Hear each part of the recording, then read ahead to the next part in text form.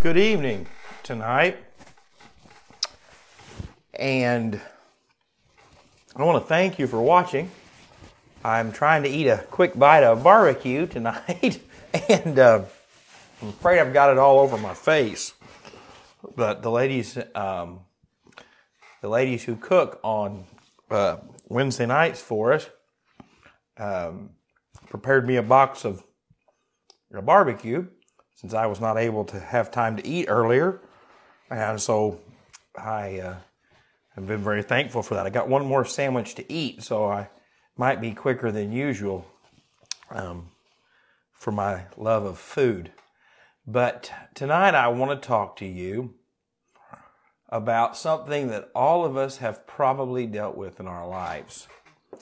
And that is, have you ever tried to talk to someone and it just wasn't sinking in?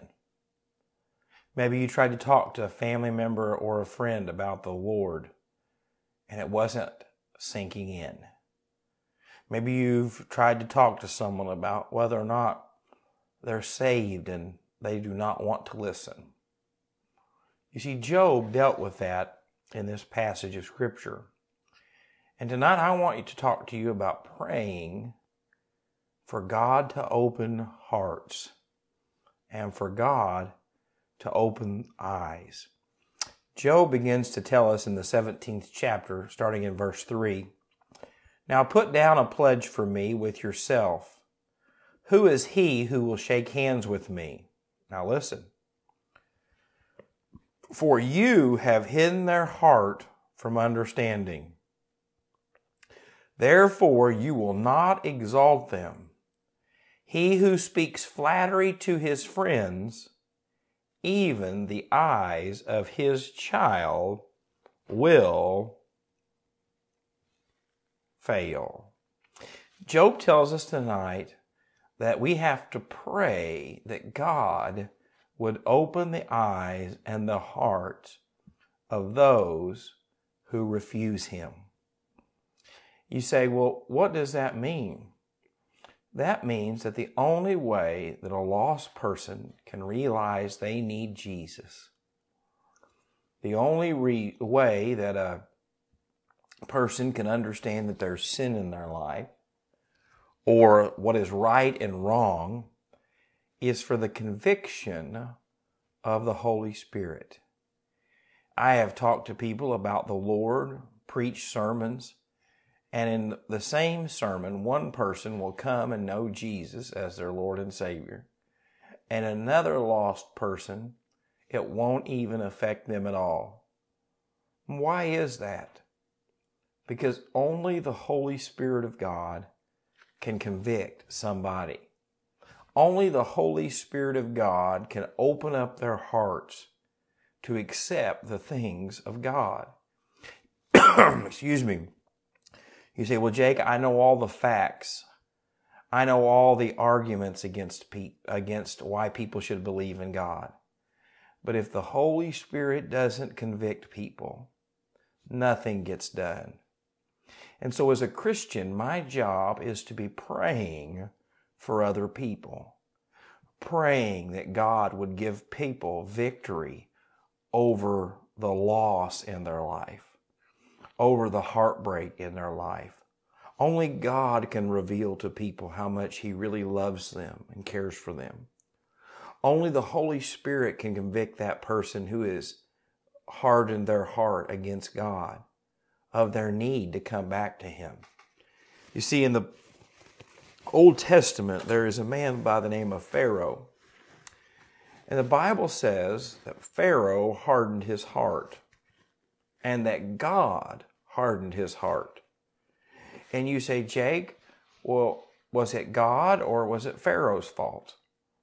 I believe this.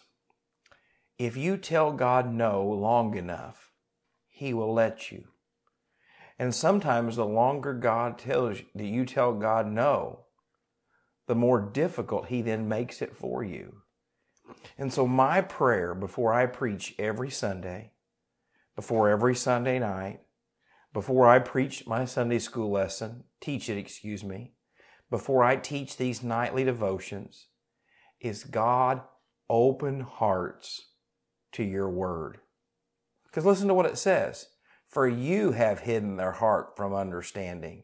Therefore you will not exalt them. It's kind of like the simple fact when I talk to Christians and they say, well, I'm a Christian, but I believe that abortion is not wrong. Well, that doesn't make any sense. The Bible tells us that before God knew you, He forms you in the womb. That there are no accidental pregnancies. There might be unplanned pregnancies from our end of it, but there are no accidents. That baby is still a gift from God. But yet I've heard Christians say, well, I don't believe that it's a big deal. It is a big deal. And so I just have to pray, God, reveal to them your truth. God, show them right and wrong.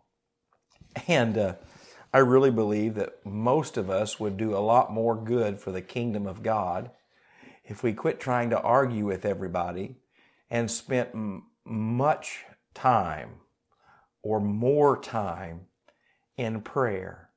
I pray for my daughters that God would convict them of their sin, that He would show them who Jesus is the very moment they're old enough to realize. I pray that for many family members that I have who have become prodigals, who were raised in church, who made a profession of faith. I pray that for our congregation. I've been the pastor at 10 Mile now for 10 years. And for some people, it feels like it's been 40, and that's not a good thing. But there are so many kids that I've watched come into church on the bus ministry, or so many kids that I have baptized or led to the Lord. And now that they're old and on their own, they've chose to run from God. I think of many adults that I've had the privilege of leading to the Lord and then baptizing them, and now they have ran from God. And you say, well, Jake, what do we do with those people who we know better, but don't act on it? Pray. Pray that God would open their heart. Pray that God would soften their heart. Pray that God would use someone to speak exactly the words that they need to hear. It always amazes me how, as a parent, you can tell your child something and they'll be like, I'm not going to listen. But someone that they think is cool or someone else that comes into their life can tell them the exact same thing you do, and they think it is the greatest thing since sliced bread. And that's how God works sometimes. Maybe God has used you in a season to warn somebody. Maybe God has used you in a season to tell someone the truth. But now the season is for you to pray for them. Lord, send someone into their life to share the gospel with them. Lord, send someone into their life to show them that all Christians are not phonies. Lord, send someone into their life to show them that you can be educated and also a Christian that believes the Bible. You begin to pray that God would open their hearts.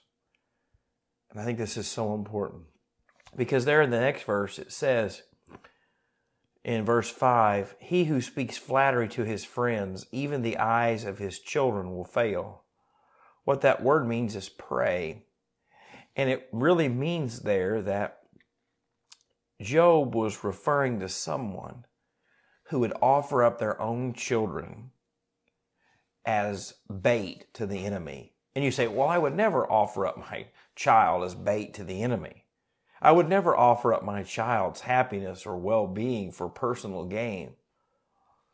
But he does this for a reason. Because just like you and I wouldn't do that to our children, we cannot open the hearts of those who have rejected God. We can't open the hearts of those who have refused God. All we can do is pray that the Holy Spirit would convict them and they would respond. And so tonight, if you're dealing with a prodigal in your life, if you're dealing with someone who is running from God or doesn't want to listen, begin to fast, begin to pray that God would reveal to them the truth. as always tonight, I want to thank you for watching, and know that I pray for you. And if you ever have a family member or a friend that you would like for me to be praying for, I'd love the opportunity to do that. I'm sorry I haven't been as quick to responding to messages and things here of late. It's a busy, busy season, but I am never too busy to pray for you. And so God bless you. And as always, know that God loves you, and so do we.